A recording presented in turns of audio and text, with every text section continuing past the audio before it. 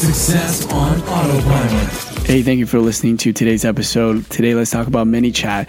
They just had their Conversations conference a couple weekends ago. They were named actually one of 20 rising stars as part of Forbes Cloud 100s list. So with this, which represents young, high growth and category leading cloud companies who actually raised up to 25 million to date.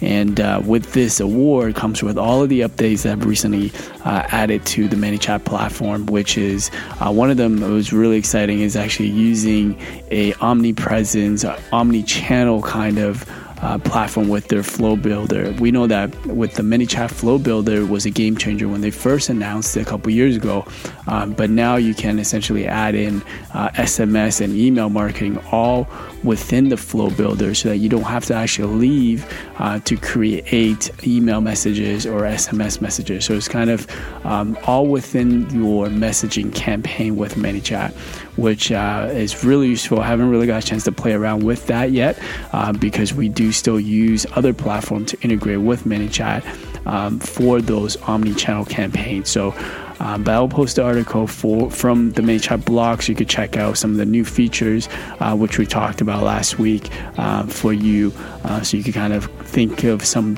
different ways to create these omni-channel campaigns for your clients or for your business. Thank you for listening to today's episode. I will speak to you tomorrow. AboutEmployee.com/briefing.